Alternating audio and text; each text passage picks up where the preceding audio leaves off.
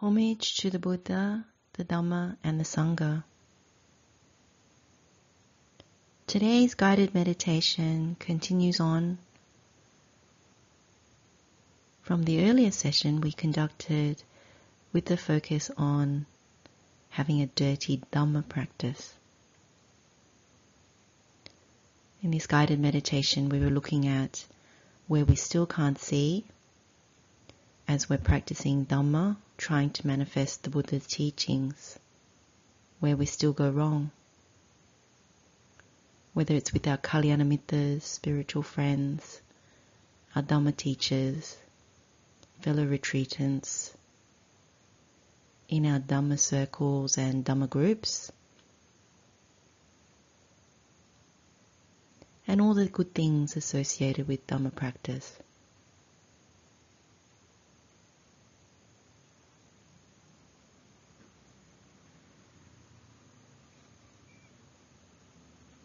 So we remind ourselves why we are doing this meditation. We're not trying to become super clean, good people, although that may be part of the end result. But it's not the main reason. The main reason is because in order to progress on this path, to develop and manifest fully the teachings of the Buddha, to clear the mind of things which are obstructing us from fully knowing and realizing what the Buddha means, what he actually taught. We have to abandon or rid ourselves of these smelly, filthy, nasty defilements.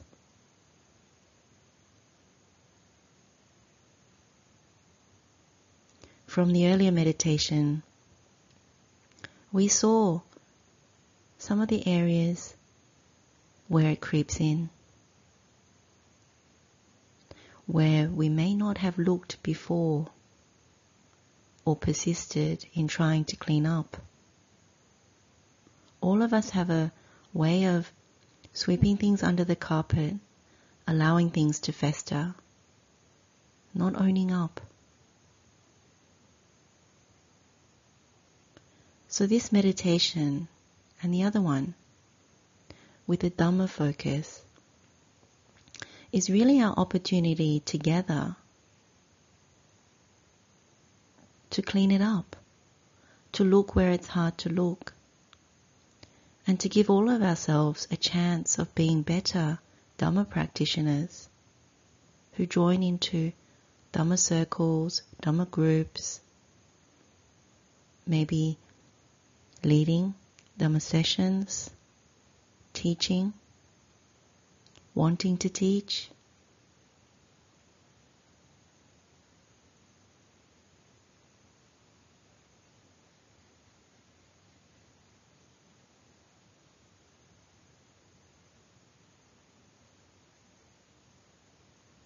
If we don't follow what the Buddha says, it's very hard for us to grow, to progress.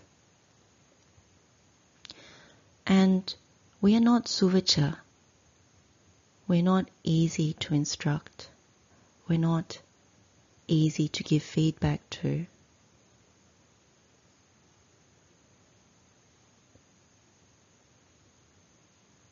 And we stagnate, veer off the path, or we don't grow.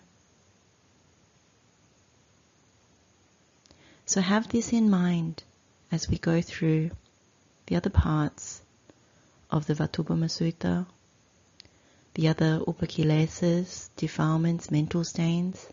Have that in mind. If there are examples that are painful, or they strike a chord, really look at it. Really focus the attention of the meditation there, within this guided meditation and outside this meditation. Think of it as a blessing to start to see what one can't or refuses to see. Think of it as removing the obstacles, removing the blocks. And if you take it in this way, the path starts to really unfold. There'll be gladness in the mind. The mind will experience great pleasure. The body will relax and become tranquil. And there'll be a deeper happiness. It's not nibbana, but it's something that helps you to concentrate the mind. And from that place you can discern and realize truth from Buddha's teachings.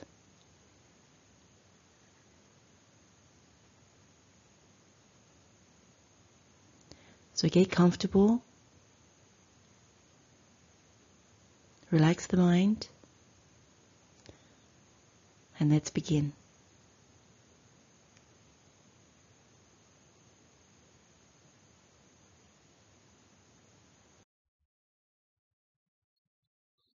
Let's now examine competition or rivalry. It's sarambo in Pali. It's quite an easy one to understand just from the word that we use. But clearly it's about trying to surpass others, trying to win. It involves competing, outdoing, beating, winning, thwarting. And when it comes to the mental defilement, there's a propulsion in the mind. It needs to go and do something, say something from that mental defilement.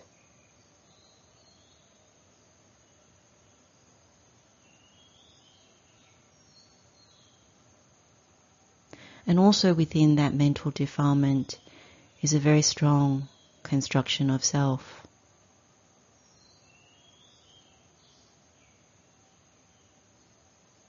The delusion is in maybe reputation, who I think I am, who I want others to think of me as,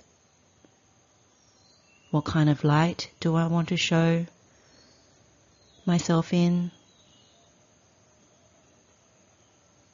what type of views I'm holding. That's probably the strongest thing within the construction of me and mine that is propelling these thoughts of sarambo, competition.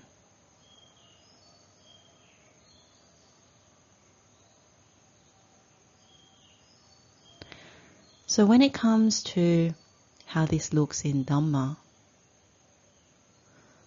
we do actually see this a lot.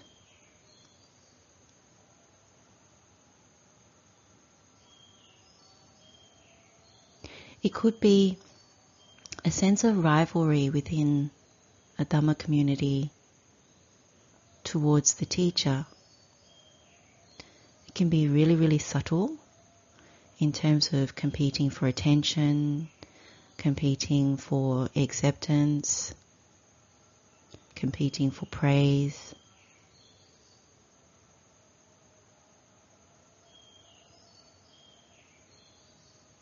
And it may not look like competing in our minds, because it's covered. But usually you can see it with honesty is when you feel hurt, or when you see the suffering in those that are doing it within a community. When you observe that, but you're not the participant in it, but you can see it, and you see the suffering, the pain that people go through, jumping through hoops in order to be recognized, acknowledged, praised by the teacher.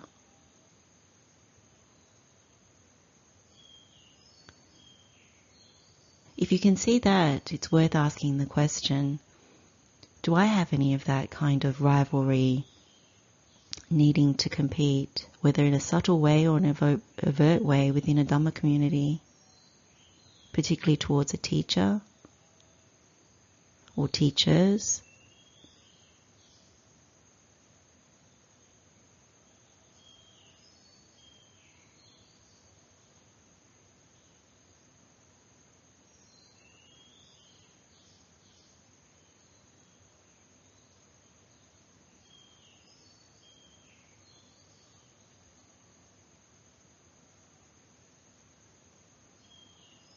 It can feel a little bit like siblings wanting the attention or acceptance of parents.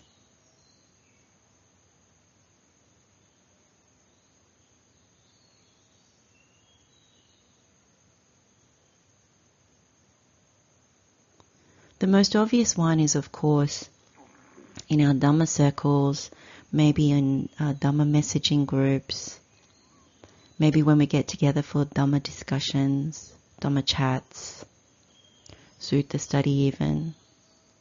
But how it appears in a verbal action manifestation could be when we're trying to one-up each other in maybe knowing suttas or talking from our experience. But you can see the escalation of the comments or the dialogue.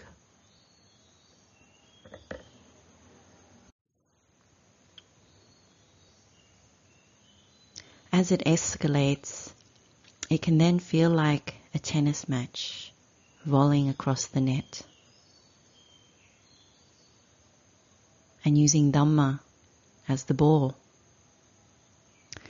And it could be about quite relevant Dhamma topics or points of distinction, points of controversy. And you keep lobbing the proverbial Dhamma ball back and forth. So it can happen between only two friends, and one can speak very nicely by calling each other friend or sister, brother, but the proverbial ball, the Dhamma ball, gets shot across the net and it gets increasingly competitive. But then it could be more than one person playing tennis with another one. It could be all-out match where you have more people and it keeps going like that. So it becomes less like tennis and more like something else. But you get my point.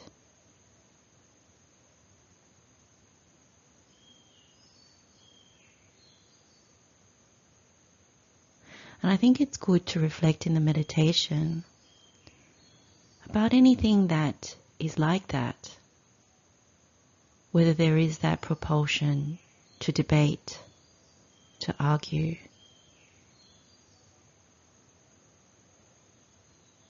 to defeat someone in Dhamma, where Dhamma becomes like a weapon, but not from a place of loving kindness, but from a place of competition. Because Buddha does say that Dhamma, or our knowledge, our practice, the wisdom of the Buddha, they can become like our weapons. That's how Buddha uses it for Bahusutta in the Nagaropama Sutta. However, it's very clear in that sutta that these weapons are not weapons that hurt people, harm people. It's more to overcome defilements. And so you don't overcome competition with competition. Even the Saleka Sutta says that competition is overcome by non-competition. And maybe you apply other weapons such as metta, karuna, mudita, upekkha. all of those four are very useful when it comes to competition.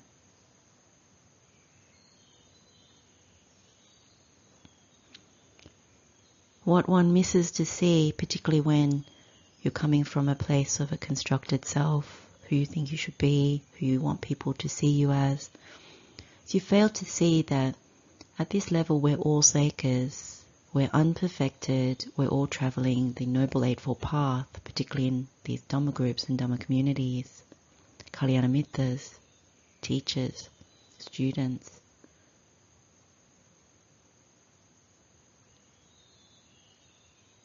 And so it's almost like we're fighting with defilements with each other, but thinking that it's actually something more wholesome because it's Dhamma. Now, I'm not saying that every single one of discussion, debate, commentary is going to be unwholesome, but one needs to look to actually self-examine and see. To ask that question, whether this mental defilement exists, whether it has existed in the past or whether it's active now. Sometimes we compete in our minds even when we're listening to Dhamma, because we're always looking for faults. And when the me and mine is active and views are very active, then competition has the ability to have fertile ground.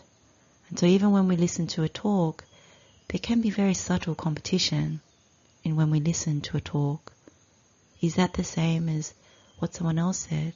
Or is that the same as what I understand in my insight? Now, if the answer is a helpful one towards the path, it may not be competition. But when it's coming from a place that is unwholesome, and that's to be investigated, then it can be this mental defilement.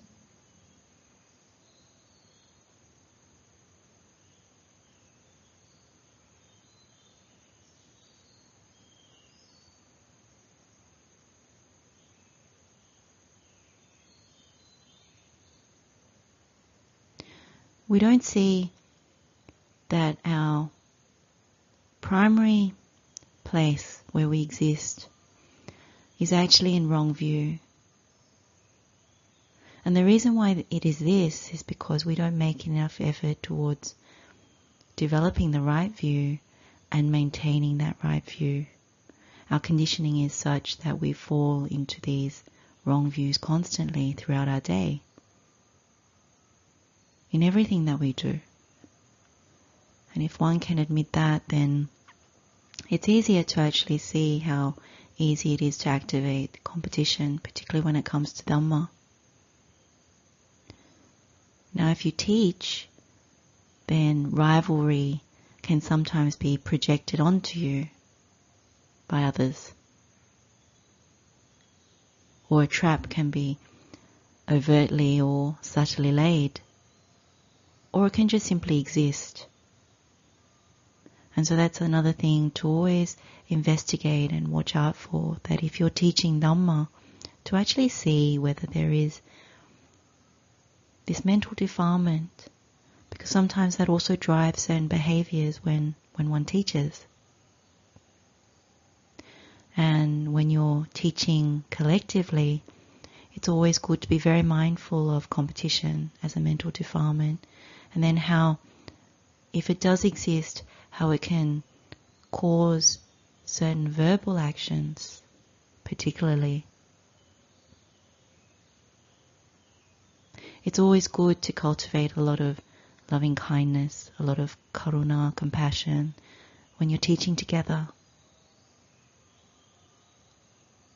So the focus becomes less around oneself, even when one is teaching, and for the benefit of others, for the mudita, you have joy for the teaching of others as well if you're teaching together.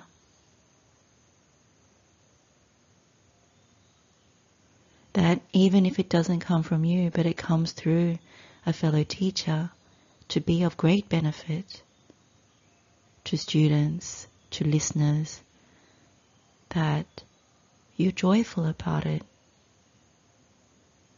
That person can deliver the Buddha's words and can give an interpretation of the Buddha's words that is so helpful to others.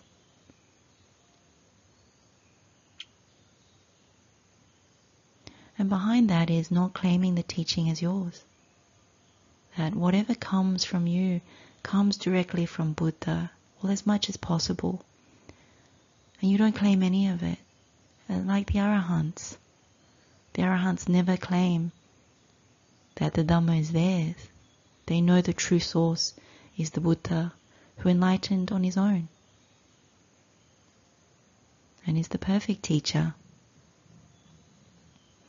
So there's great humility that comes in the face of competition. That non-competition comes from a place of humility.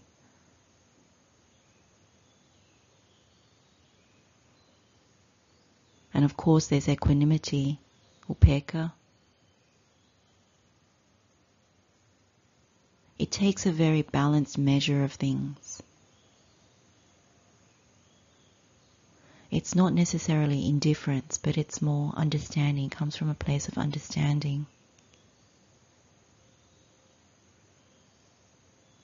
Because the truth is, in order to compete in anything, as we know from everyday life, competition, there's a lot of pain associated with competing and beating and winning and rivalry.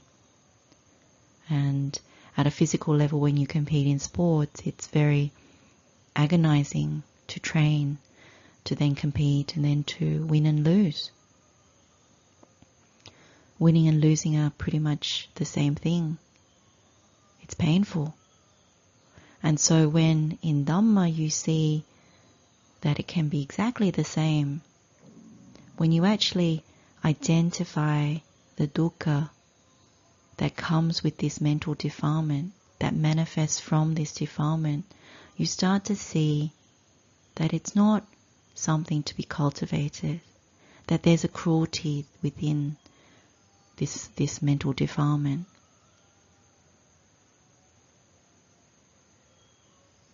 Cruelty comes from even words we don't even know will hurt, will harm.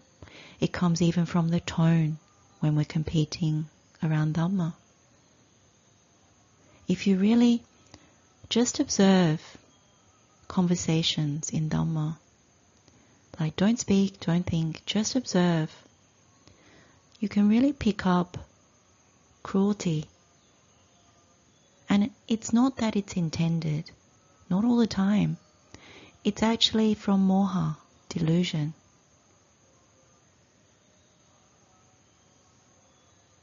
And it does hurt. Like if you observe people, the words may not sound particularly hurtful, they're not harsh, the voices are not raised or anything, but it could be an energetic thing, but it could be how it landed, not even the person's intent.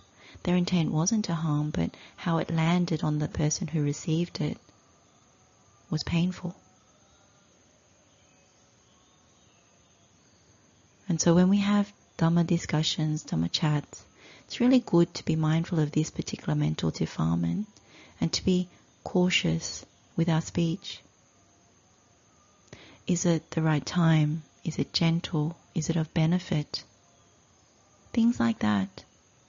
You know, these are Buddha's counsel when it comes to speech.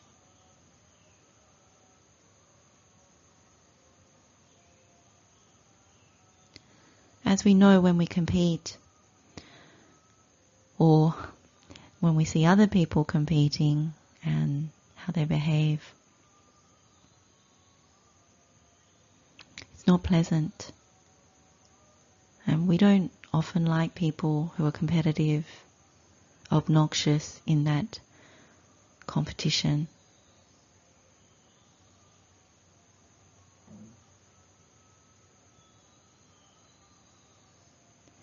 And knowing that it's so disagreeable, we take Venerable Mahamoggallana's words from Anumana Sutta, That if it is disagreeable and unpleasant for us to see that in others, then what would others think about when they see it in me?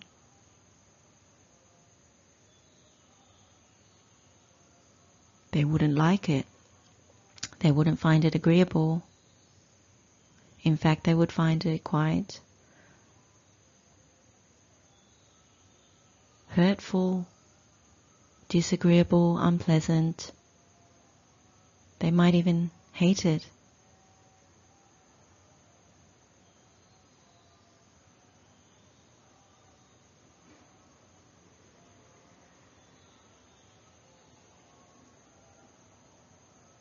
It's important to examine it in our meditation and ask the question, does this mental defilement arise with my Kalyanamitas? Does this mental defilement arise even with my teacher or teachers?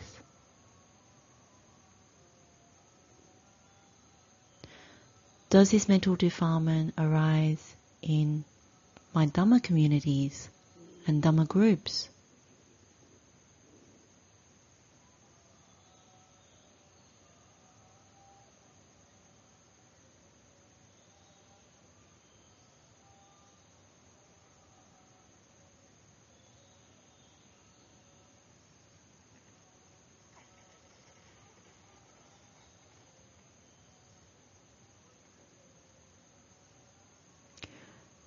Do I always want to win Dhamma debates?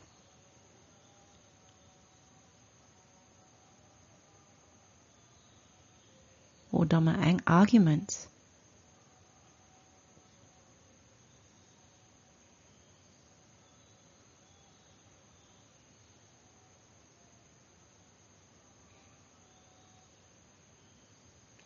Do I try and outdo others instead of just working along with them?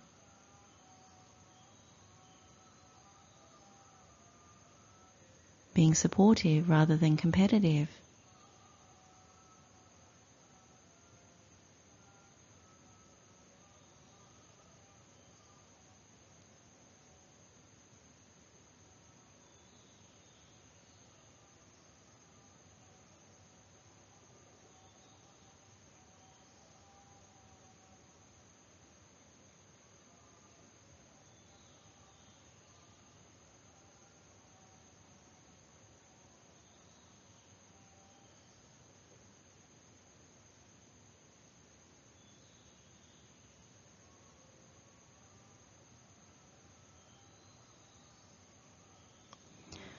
And is there fear when it comes to losing arguments?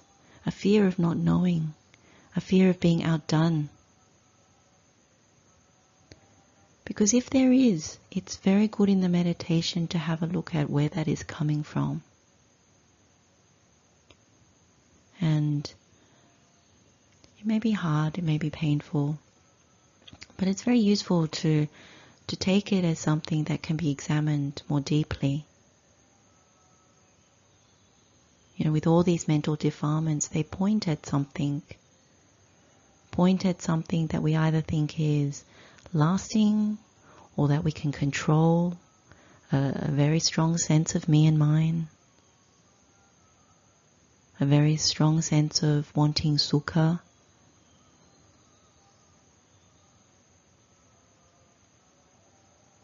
And misapprehending objects, misapprehending that there is subha. And in the case of competition, it usually comes back to the sense of me and mine and the strong views we hold around me and mine.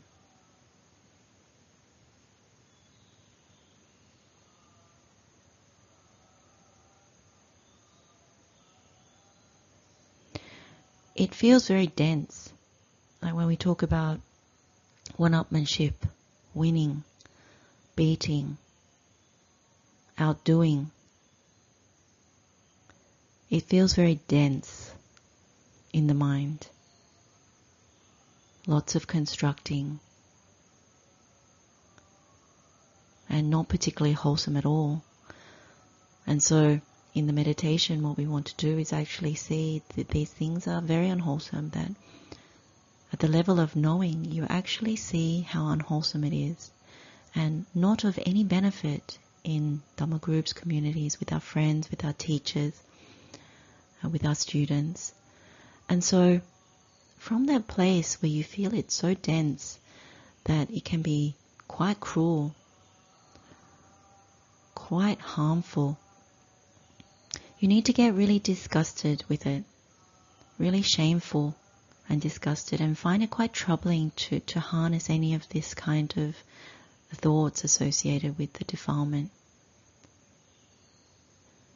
And if the mind really does see that in the meditation, with great honesty to oneself, then what happens is the mind immediately lifts the stopgap that is being exerting pressure on the mind. It gets relieved.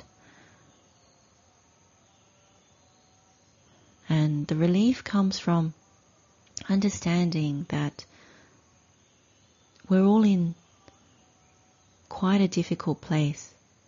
All our Dhamma friends, all our Dhamma community, all our teachers, all our students, we're all in this human predicament that we don't get what we want, that if we manifest in this way, we are actually hindering all of our paths. And where we are the same is, we're all in this predicament of old age, sickness and death. We're all seekers who are trying to understand the Buddha's words. We're trying to walk the Noble Eightfold Path and struggling. The conditions that are swirling around us are quite difficult, and we grasp onto Dhamma, which is like a lifeline. But within Dhamma, we make a bit of a mess of it. And so the more of us who actually admit that we're still making a mess, even in Dhamma, it helps everyone else, because by addressing it, by looking at it ourselves, eventually that manifests in the right way. Eventually, it's a gradual process, and we can become much more functional, a much better example in our Dhamma groups, as teachers, as students, as friends in Dhamma.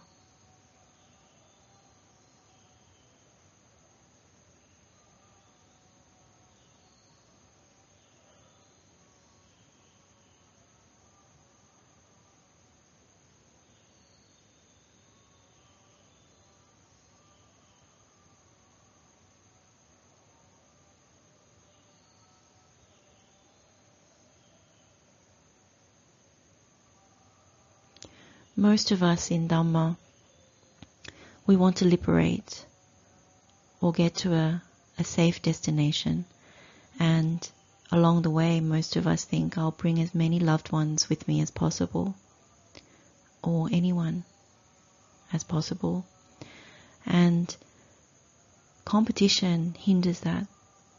When you see that, you realize, I actually need to abandon this. That's a really good thing.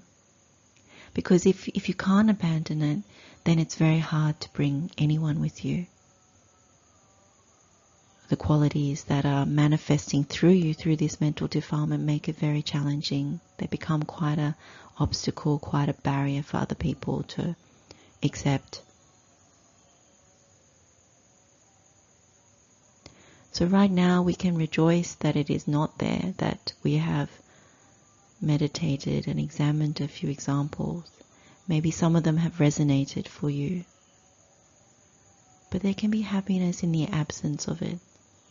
As with all the Buddha's teachings and the Arahants, it is in the absence of the defilement, of the hindrance, that one can be happy. One can be happy that we are walking the Noble Eightfold Path, that we are easy to instruct at the point of giving up the unwholesome qualities. The Arahants would be happy for us. The Devas would be happy for us to see one who is striving, making effort to practice well. to heed the words of the Buddha and the Arahants.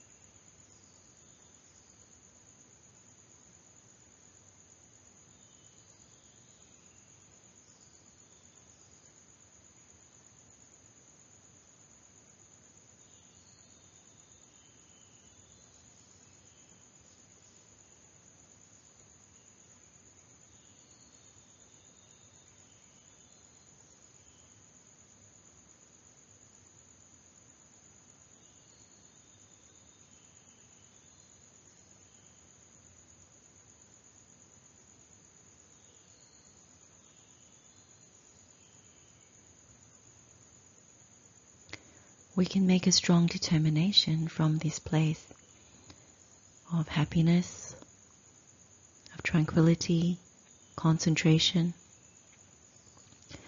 We can make a strong determination not to cultivate, not to breed competition, rivalry as a mental defilement.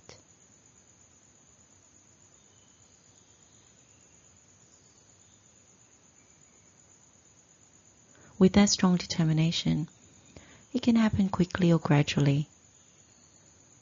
But sometimes it's useful when we go into Dhamma chats, Dhamma groups, community, to actually say to ourselves in advance, just to affirm this strong determination that I will be non-competitive as much as I can. Non-competition overcomes this mental defilement of competition. And something so simple can be so useful. I used to say to certain people, remember to play nicely.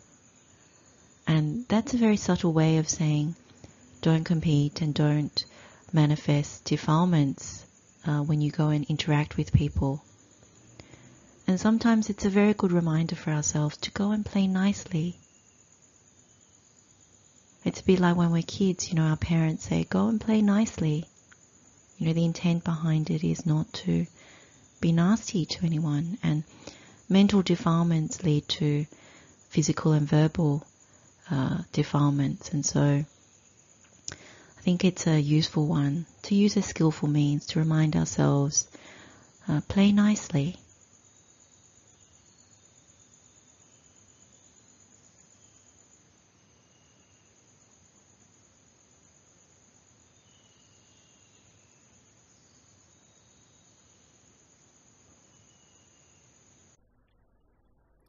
Let's end the meditation here and share the merit and all the blessings of today's meditation with all sentient beings. May all beings be well. May all beings be free from suffering. And may all beings find the right view. Wishing you all well. Blessings of the Triple Gem. Teruvan Saranai.